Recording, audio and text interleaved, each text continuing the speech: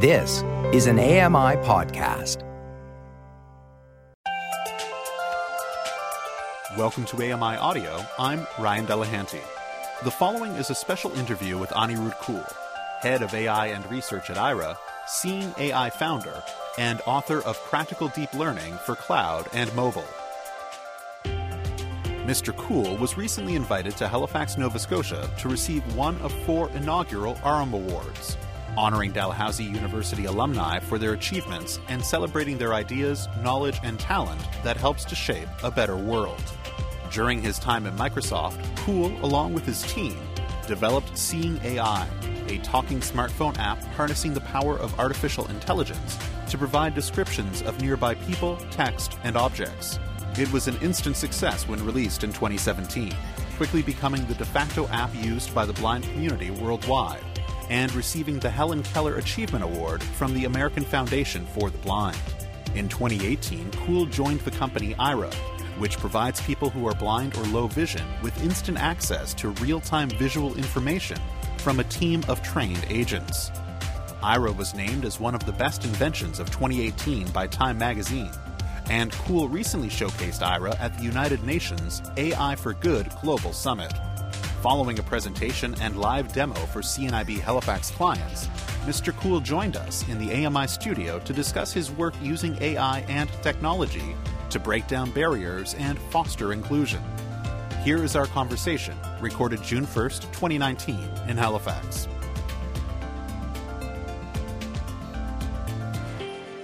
Hi, my name is Anirudh Kool. I am the head of AI and research at a company called Aira.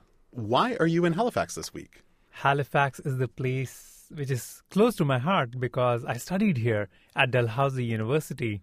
14 years ago, I came in here to learn more about computer science and machine learning.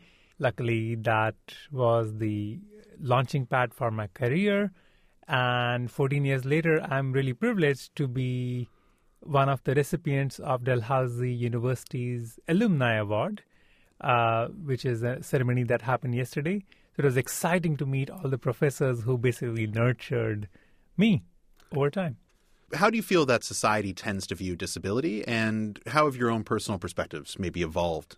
So society in general has a bias towards people with disabilities, looking at them from a lens of the word limitation, that there's a limitation in what they can accomplish, what they can achieve. And this is basically a bias that everyone has because they might not have interacted with someone in this particular community. And every now and then when you hear about someone doing something extraordinary in your own sense, it might feel like, no, this is pretty accomplishable. Eric Weihenmayer, he climbed Mount Everest and he was blind. So something like a disability did not affect him at all because to him, he had his own ways and whole tools to get stuff done. Eric Manser regularly runs marathons. In fact, he created a world record at the Ironman triathlon. He did while being blind. And the key point again being he had his own tools.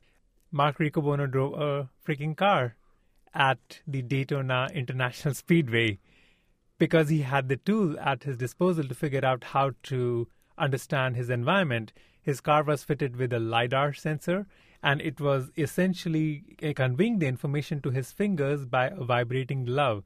So he could understand when there was an obstruction in front of him, how to react to it, and he reacted to it. Essentially, it was not somebody else doing it for him. And that's the point. We think of the world for people with disabilities as limitations, but it's essentially a lack of tools for them fitting their environment. The World Health Organization defines disability as merely a mismatch between a person and the environment they are in. And armed with the right tools, people are limitless. So the challenge here is coming up with these tools to empower them to do whatever they want. And I'm excited that with some of the technologies that my teams have worked on, we have been able to make a small difference in people's lives in a meaningful way.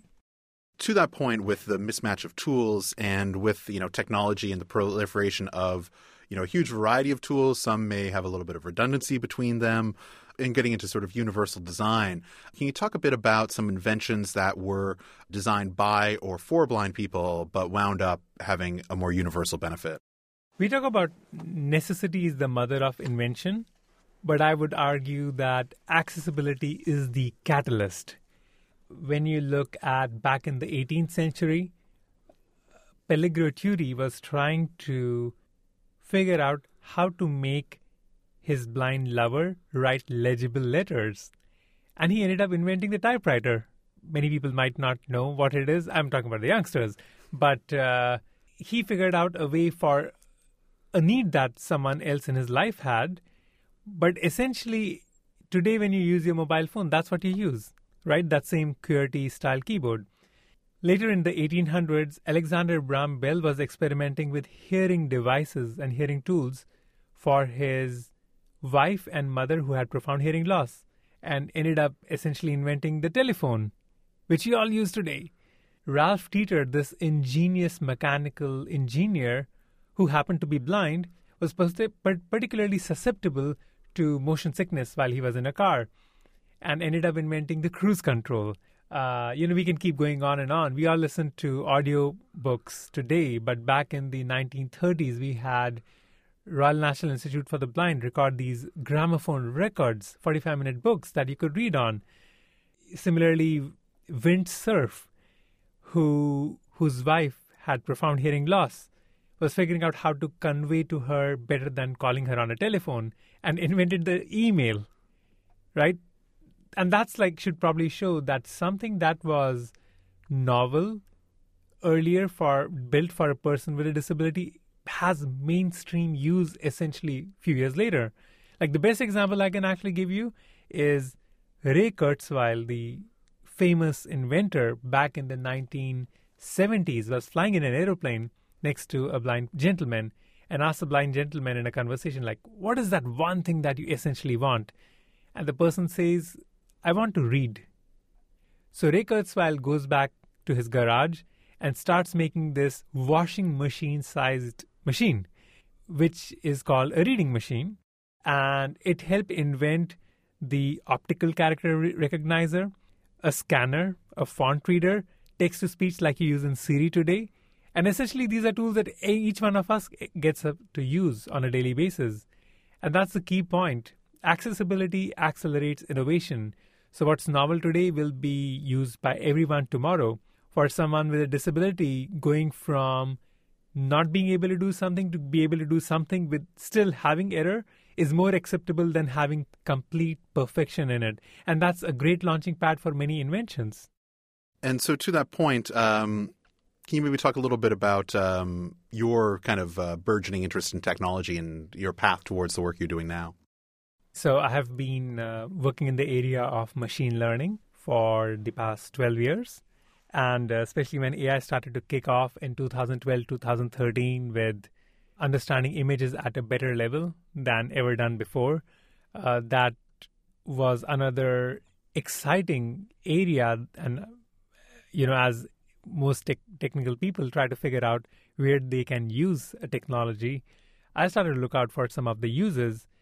And one of the areas I found that it might be useful would be for people with accessibility needs, whether it's someone with a profound hearing loss, so you can do speech recognition but in a different and better way, or would it be for someone who has vision loss, and maybe we could build a tool for them.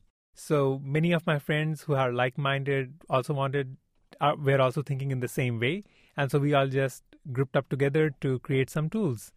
And that's the story that I'm still continuing on, previously at Microsoft and now at Aira. So I'd heard in some of your speeches, you're mentioning how your grandfather had served as an inspiration to you.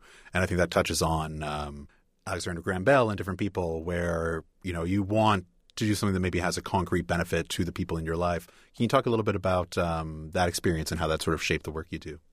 When I immigrated to Canada 14 years back, Skype video calls would keep me and my family connected over the large distance, especially with my grandfather. So think of weekly video calls with happy smiling faces appearing on it. But as time went on, it became apparent that my grandfather gradually started to lose his sense of vision and hearing. Simple conversations became tiring because each sentence had to be repeated louder. My grandfather, who was a lifelong educator, a professor, an author, and an avid reader, was having a hard time reading books. And finally, one day, he was not able to recognize my face on a Skype call. And that was heartbreaking. So I started looking out for tools that might be helpful to him and was shocked to see the state of technology. I mean, we live in a day and age of self-driving cars, and here tools for the blind and low vision community felt decades old. So when you can't find a solution, you do the next best thing. You go build it yourself. So I got started, met a group of like-minded folks, and we started to explore this area of using artificial intelligence for the blind and low vision community. I have been working in this area for the past 6 years now. When we come back, Anirudh Kool talks about the value of hackathons. You're listening to a special conversation with Anirudh Kool on AMI Audio. I'm Ryan Delahanty.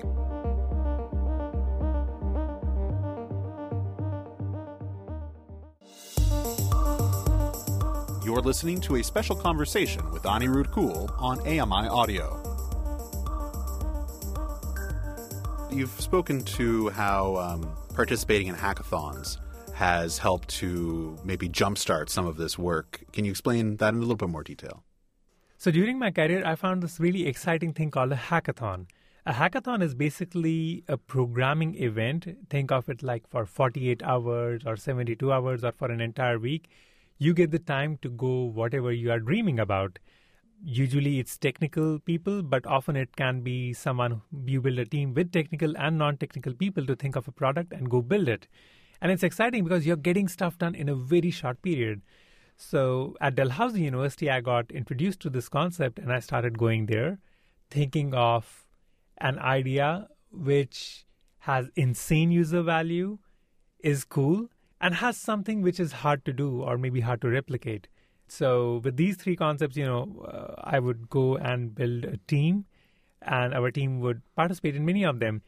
And over time, when you build something which works and has decent value, you then start to figure out how can you bring it in real life. So you'd go to your boss and say, hey, you built this in 2 days. Can we go, give me 2 weeks and we'll be able to make a business case for it. And he'll say, okay, all right, let's do that. 2 weeks later, you go back to the boss and say, hey, look, the business value is pretty good. Why don't you give us 2 months and an entire team and we'll build this in real life? And then, you slowly start and asking for funding. So I've been lucky to have bosses and mentors and the organizational support where they would go and fund some of these ideas. And I'd basically get to work on a dream job, which is basically a hack that we had been working on before. So don't think of hackathons as hackers like, people think usually, but a way to make dreams a reality. And interestingly, at Microsoft, we have the planet's largest hackathon with like 18,000 to 24,000 people participating year on year. Microsoft CEO Satya Nadella, he gives everyone in the company an entire week off to go chase their dreams. And well, when you have an opportunity like that, you swipe right on it and grab it. So many of my friends would come together thinking of ideas and then making them real. And then when things become real in those 7 days, then you ask for funding. And then some of the apps that I have worked on, including Seeing AI, came out from that hackathon. And so at these hackathons, you're sort of getting the foundation, the core concept of Seeing AI. How did that sort of become the bigger project? So how did Seeing AI get from that early concept stage to actually being available to the public? I met a like-minded group of folks at Microsoft who wanted to explore artificial intelligence for the blind community. So we formed a group of 16 people around the world, and we came together for a week to experiment, and we built a hack prototype. And back then it was basically a cell phone duct taped to the head, which could talk to you. You could ask questions and get you some answers and then describe the world around you and do a few more things. And that was the first prototype. I mean, you can't expect geeks to be fashion forward. But taking that, looking at the fact that it was able to run, we got a lot of support from people in the company, eventually getting funding with which we could bring out the Seeing AI app out to the market in 2017 July. Gradually, more and more functionality being added over time. With Seeing AI, was there much involvement from the blind and partially sighted community to help refine what it can offer or maybe add different functionality to it? When you develop a product, you want your ultimate user to be part of your team and not just a user. And that's what we tried to bring to the table while developing Seeing AI. Originally, a group of interns at Microsoft Vancouver Garage who are doing this amazing internship called the Garage Internship. We're building the app part of it. And we reached out to CNIB, who helped guide us into what are the needs, what are the usability, what is realistically possible, and what is just throwaway fancy demo which will never be of any value. That guidance helped us to make a decent prototype that helped us get the funding. And that was exciting. During this journey, we learned a lot that many times we think of something as engineers because we just try to see, hey, here's a technical solution and just plug it inside the app and job done. And we forget about usability. We forget about the realisticness of, is this even useful? And many times it was an egg on the head of how we are thinking about it. But now constantly having the user as part of our team helped us iterate on the design, learn what's not working, how to improve it step by step, and make a user design that works. More than the engineering part of the app, it's the usability and the design which people value because it works efficiently and gives you feedback in real time for many things. What people tell that they like about the app is that if you don't know how to even point a camera at something, the app gives you feedback in real time to help them point the camera correctly. And we learned that during our design sessions. It's exciting to see that you can use AI and the design skills together to bring success to a task. So for people who haven't used Seeing AI, who may not really have any concept of the different tasks that it can help with, can you maybe give us a bit of an overview of the different functions that it serves? Seeing AI is a free app on the iPhone, which uses computer vision to understand the visual world and then gives simple descriptions.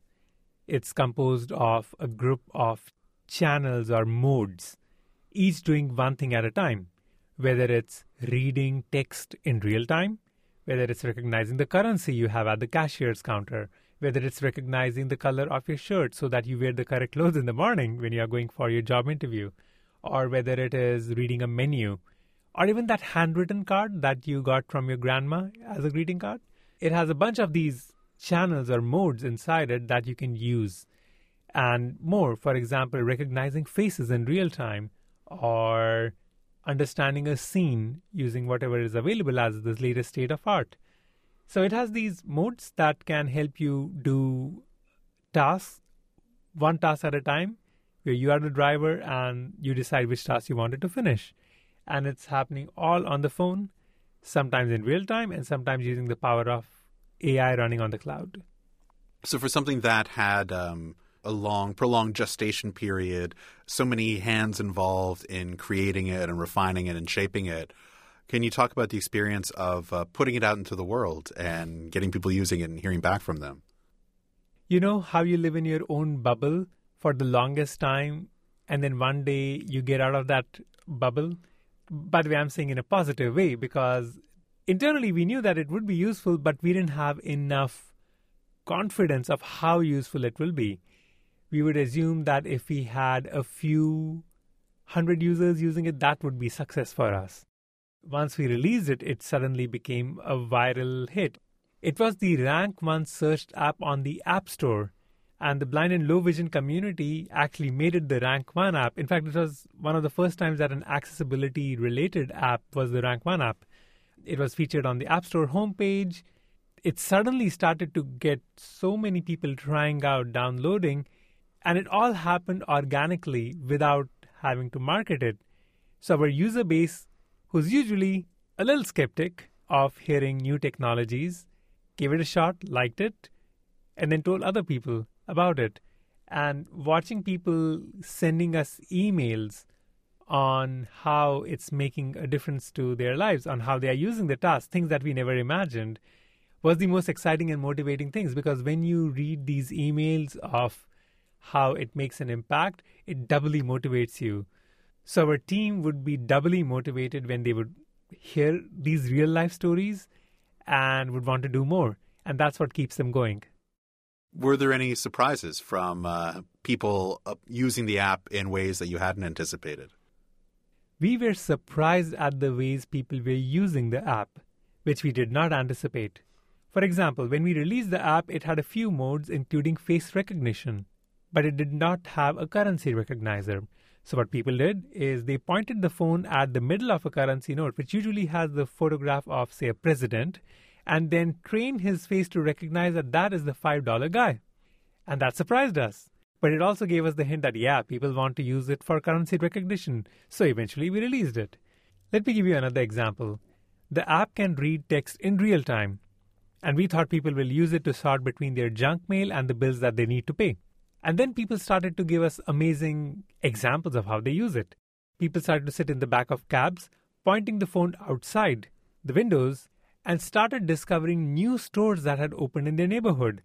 Or somebody reaching a train station and now knowing which station they are at because the app could read the giant train station name.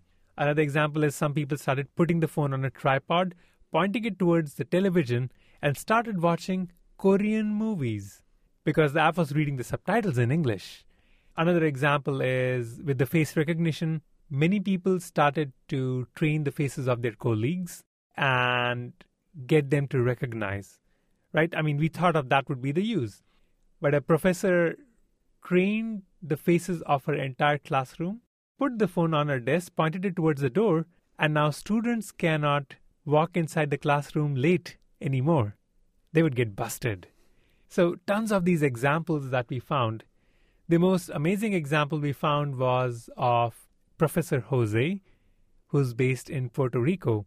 And during the hurricane in Puerto Rico, he used the app at a particular place. And in the scene description mode, which basically tries to describe the scene, it said something along the lines of a muddy river. And Professor Jose said, wait, something is wrong here.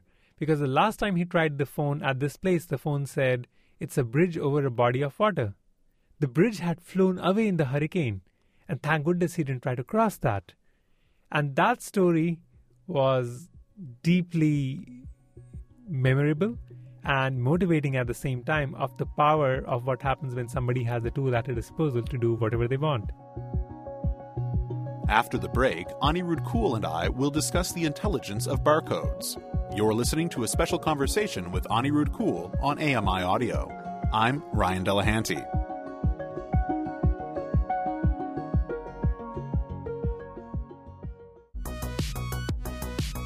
You're listening to a special conversation with Anirudh Kool on AMI Audio. One of the biggest advantages of a smartphone is that it can replace a lot of single-purpose accessibility devices, which are often cumbersome and expensive and sometimes quite difficult to learn. Can you talk about the built-in barcode scanner and any challenges present in training the user to work it properly? The barcode reader in Seeing AI is a great example of what happens when engineers think with a design mentality to make something successful. So users came to us and said, hey, we want to recognize products. And we said, that's easy. All you got to do is put a barcode reader inside the app and job done. Great, right? So we did that. Turns out it's a garbage idea. Because if you're blind, how on earth are you supposed to know where the barcode is to begin with? And if any of you have been to a self-checkout counter at a grocery store, you know how hard it is even for a sighted person to scan the barcode. So the next step we did was we took thousands of photographs of barcodes at different angles, different lighting, different framing, and we trained an AI classifier and then attached a beeping sound to it. So next time when you have something in your hand with a barcode that kind of resembles like a barcode, it would start to make a beeping sound, kind of like that Geiger counter.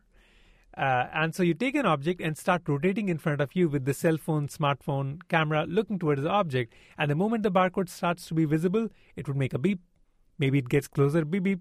And the more closer it gets, it will start beeping more. So the person who's using it after some practice will know, okay, I know how to, where the barcode is kind of somewhere here. Let me try to bring it closer. And as you start bringing closer, it will recognize the barcode because we have a barcode scanner inside it, and job gets done. And that was amazing because we found with a lot of feedback that previously many of the same users never used barcode readers on a cell phone. We got to know about a charity which raised a few million in charity to distribute hardware barcode scanners. The kind that shoot laser rays. And these are hardware scanners which are expensive. It's a great tool, but you have to pay for it, right? And now with the power of artificial intelligence, you can do that decently for free. And how cool is that, right? Absolutely. That's the power of AI. I've heard lots of tips and tricks passed around the blind community about using rubber bands or other tactile markers to help differentiate between your can of tomato puree, tomato paste, diced tomatoes, and crushed tomatoes. Did users give you any good suggestions on improving the usability of Seeing AI? So we try to incorporate the best tips inside the app itself in the help menu, as well as in video tutorials that we have put inside the app. We also get some, common feedback that we try to explain. For example, people can buy those small little reader stands, inexpensively available on Amazon for $15, $20, $30, which if you're trying to read a long document, it might just be easier to keep the document underneath the stand and put the phone on top to do better. A common tip we give to people is use the app in good lighting because, hey, it's a camera at the end of the day. Camera needs light. So you feed it what it needs and you'll get good results. Another feedback is to keep the object an arm's length away, because if you keep something so up close, the camera might not be able to see the full thing and might not be able to give a better answer there. One interesting aspect that I wanted to highlight was how AI can influence behavior. So inside Seeing AI, there's a currency classifier.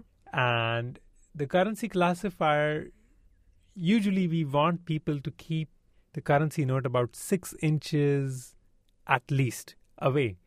And the reason is because when you keep the phone too up close, you might not be able to see the full evidence. Imagine there is a 5 or whether it's a 50. How do you know if you can only see just the 5 of them, right? It might look very similar. So for those reasons, we wanted people to keep the phone 6 to 8 inches away. But sadly, 6 to 8 inches is anything to everything for 2 different people. So how do we solve that? So while training the currency classifier, we trained it in a way that it recognizes close-ups. So it might actually know that this is a $50, but it will keep its mouth shut and not speak it out, just in case it might be wrong. To increase this accuracy, people start to use this again and again, they realize, the app is not saying anything, but it's actually because they didn't adhere to the tutorial, and they instead just tried to use it by keeping the note up close, and they are probably up too close. And they would say, hey, it's not running, it's not giving me any answer.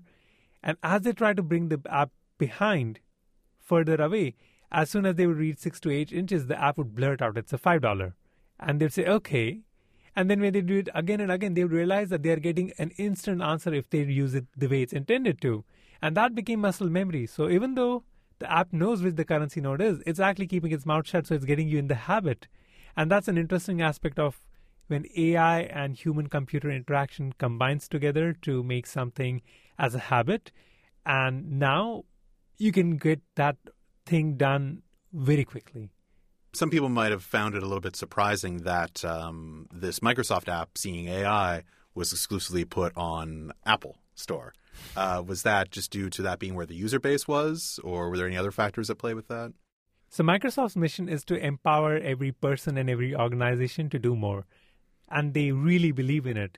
And what that means is wherever the user base is, going and meeting their demands on whatever platform they are on. In this community, as we are starting out, especially in North America, the iPhone would be the platform for this community. And that's what we embraced. And that's why the app is there. When we return, Anirudh Kool and I chat about Aira. You're listening to a special conversation with Anirudh Kool on AMI Audio. I'm Ryan Delahanty.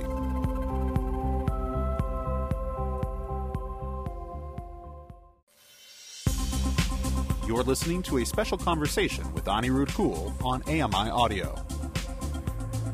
Just to get back into maybe your own journey a little bit, you had been there from sort of conception through to the release, and now with Microsoft, with Seeing AI, there's a team that will sort of continue to refine and improve that app going forwards.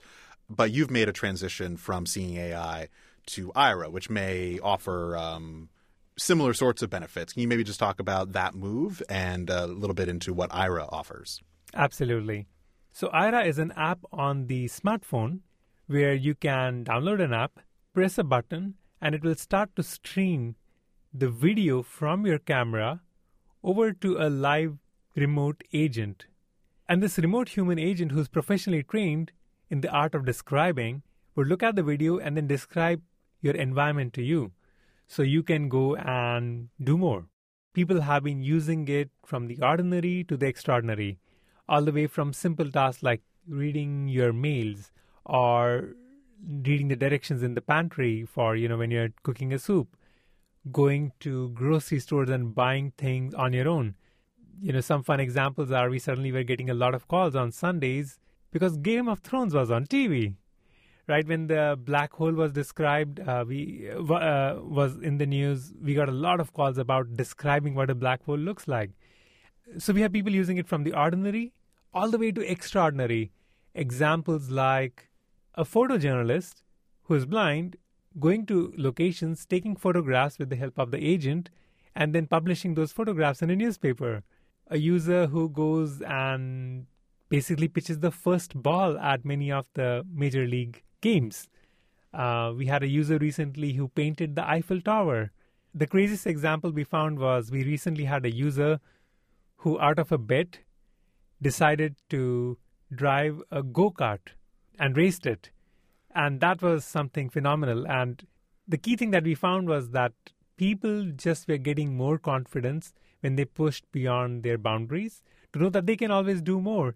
And all they need is tools that can help them.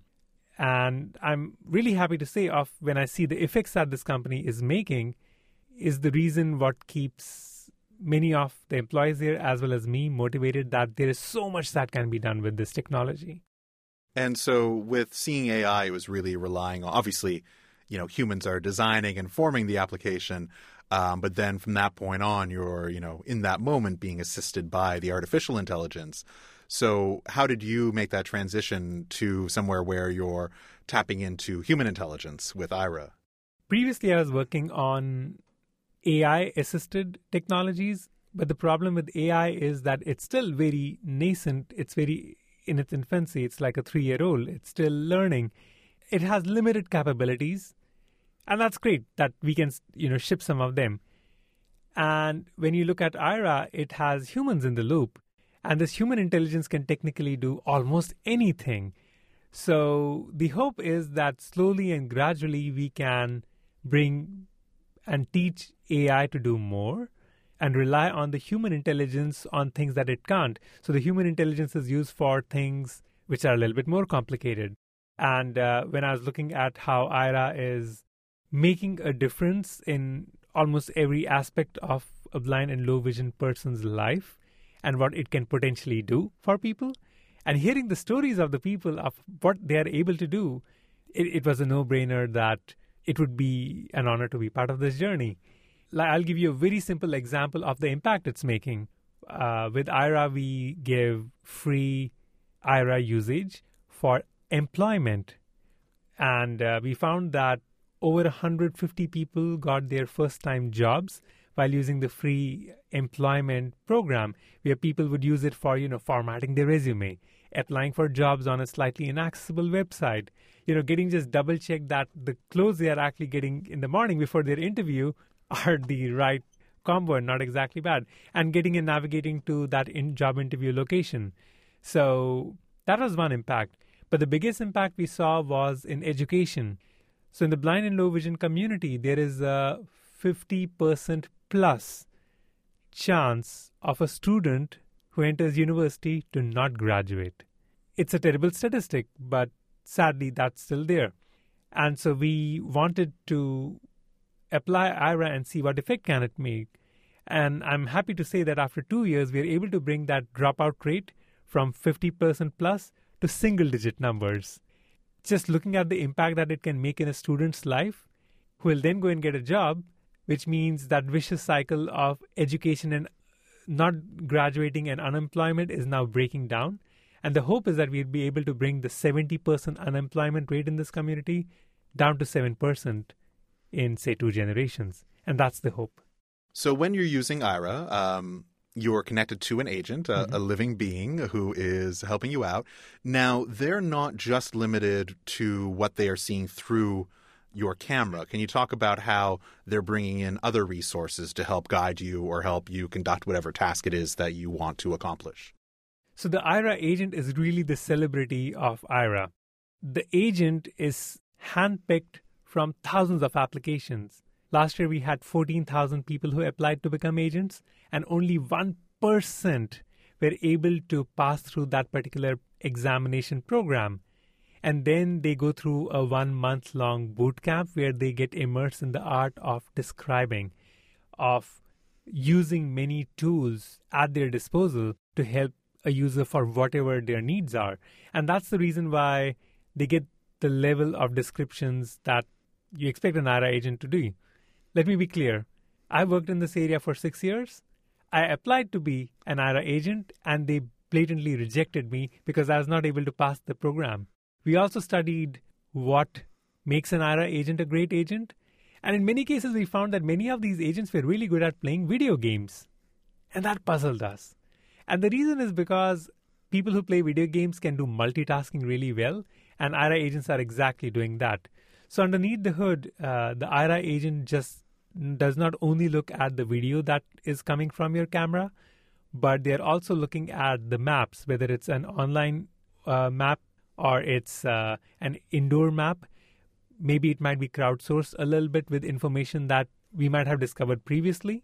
They can also not just look from their camera, but they can also log on to your computer in case you are, let's say, trying to buy something from a website, or you're trying to upload an assignment on an inaccessible website. So they can use your cell phone. They can also use smart glasses if you are using that, but they can also log on to your computer and help you on a task that you require. Internally, we use many AI systems to understand what the call is about so that we can make the calls more efficient and quicker. A lot of users who make calls, sometimes have a 30-second reason to call, and they quickly get the job done. Sometimes it's 2 minutes, or sometimes it's something which is a very long description.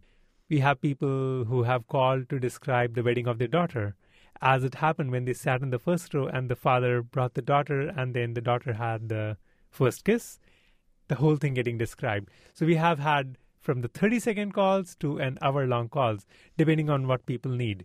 But what we have usually found is that when people start using Aira, they get more efficient. And the common answer is, if you can do something more efficiently with a tool at your disposal, why won't you do that? So most Aira users, we recommend that, hey, start with a phone. Simply download the Aira app. It's freely available. It has many free offers available. And we give a trial. So if you download the app, you get a 30-minute trial that we say use it for anything. But I challenge people to use it for something that's challenging, because that's when you will find the use of Aira. As people start getting immersed in the world of Aira and they find it useful depending on the lifestyle, maybe they want it for just a few minutes a month, and great. So we have plans for that. Or maybe they want it for longer.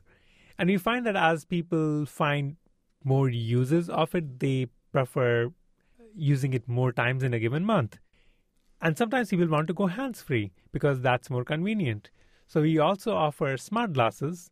That is a small subscription-based glasses that we give to users, which they can use pretty easily. And the benefit of that is that it becomes a single press click, where even if you have never used a smartphone before and you don't know what VoiceOver is, that particular device just works.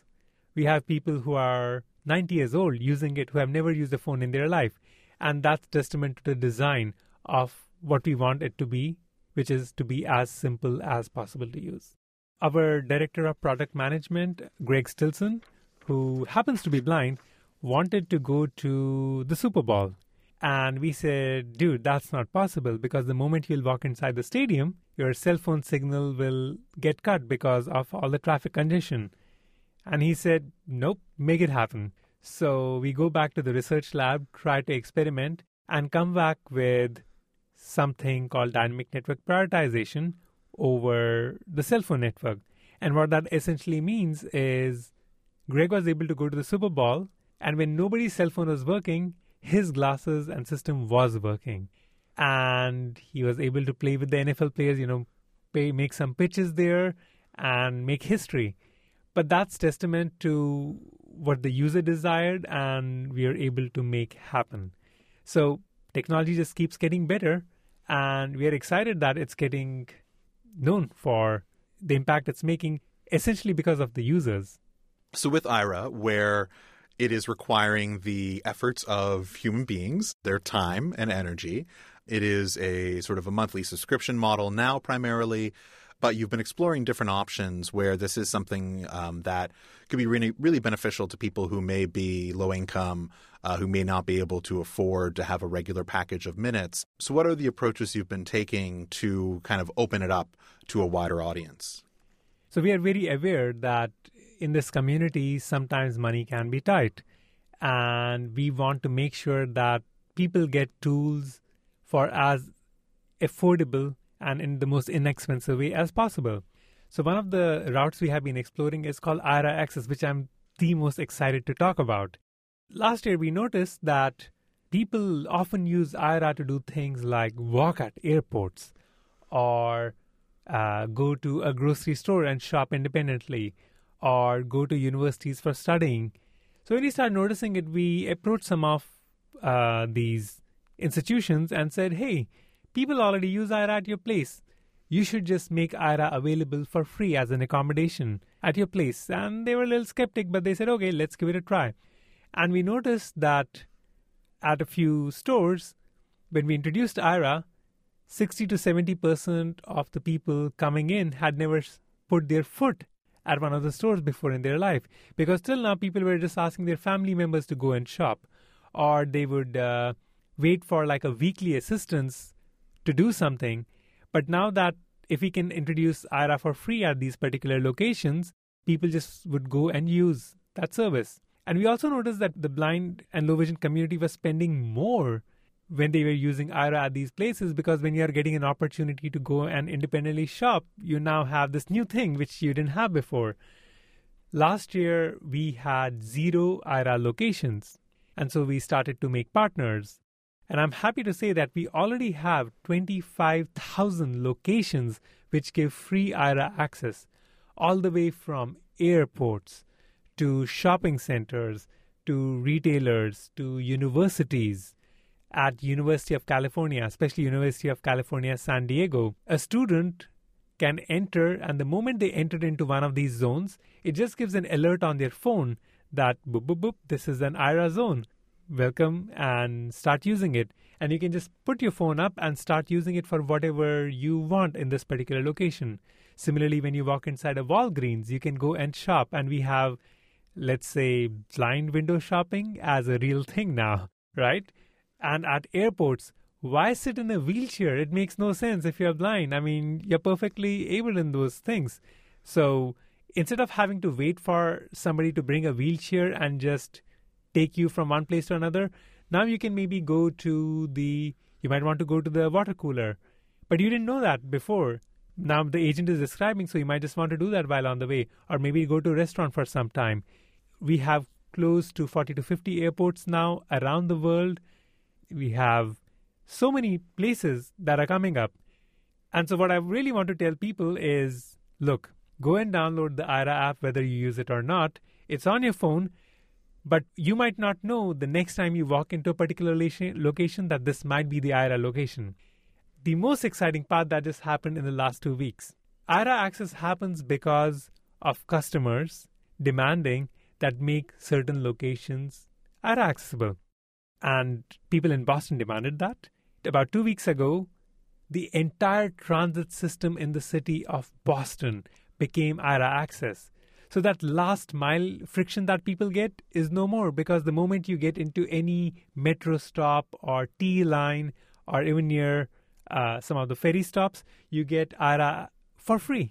And you can do whatever you want. Like, is that my bus? Like, I know I'm near a bus stop, but I know it's like within 50 feet. Like, where exactly is where do I have to stand? Now that is not a problem anymore. And for the people in Boston, that's a huge win. And that also shows the fact that when people demand, we deliver, but it only works with the people's help. When the community gets involved and demands something, let's say in the city of Halifax, in Toronto, in Vancouver, we want more and more spaces to become accessible. It starts all with downloading the app for free. And I'm also excited to share that when you download the app for the first time, you'll get a 30-minute free trial, which you can use for anything. And that's exciting that when people use the trial with something challenging, they want to use it more. Are there any changes that you'd like to see made to the smartphones themselves to maybe better facilitate IRA? 5G is a technology that's coming up, which is very exciting because then we can stream better videos. Battery life of phones is growing up. So you will notice that over time, things will just keep getting better. But we are lucky to live in this day and age where we have technology already doing things for us. So I'm excited about it.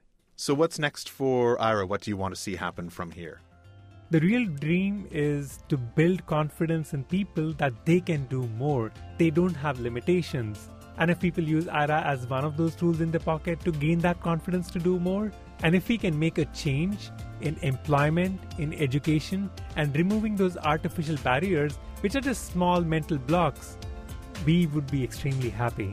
The whole idea of technology is that it can remove barriers one step at a time. The preceding conversation with Anirudh Kool was recorded on June 1st, 2019 in the Halifax AMI studio. To get more information on Mr. Kool and his work with IRA, or to start your own free trial, please visit ira.io/app. That's AIRA.io/app. Thank you for listening. For AMI Audio, I'm Ryan Delahanty.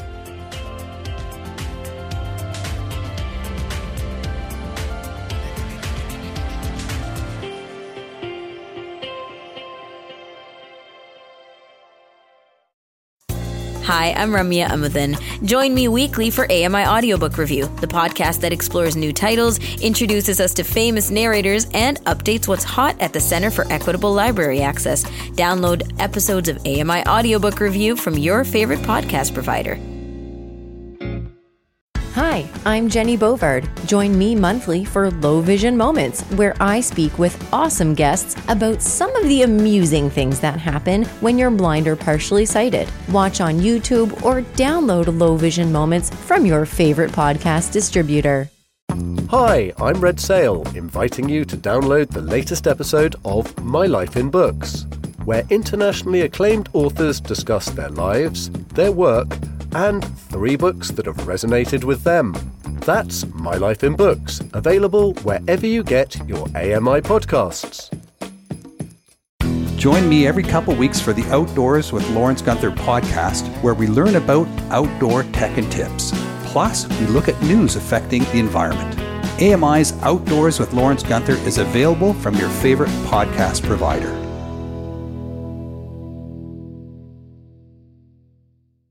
Join us weekly for The Pulse with host Joeita Gupta, who brings us closer to issues impacting the disability community across Canada. Watch The Pulse on YouTube or listen wherever you download your AMI podcasts. I'm Margaret Shepard of the AMI podcast Tripping on Air. Every month, my co-host Alex Hajar and I spill the tea on what it's really like to live with MS. Watch Tripping on Air on YouTube or download wherever you get your pods. The Walrus is Canada's conversation, and you're invited to take part. Download AMI's Voices of the Walrus, where professional narrators read selected articles from the magazine. Available wherever you download your AMI podcasts. Hello, I'm Sean Priest. Join me monthly for Sean of the Shed, where I introduce you to all the technology that can be so useful to us as blind or partially sighted people. Find Sean of the Shed wherever you find all your podcasts. Hi, I'm Stephen Scott. Join me every day for Double Tap. It's a show where we occasionally talk about technology for blind and partially sighted people.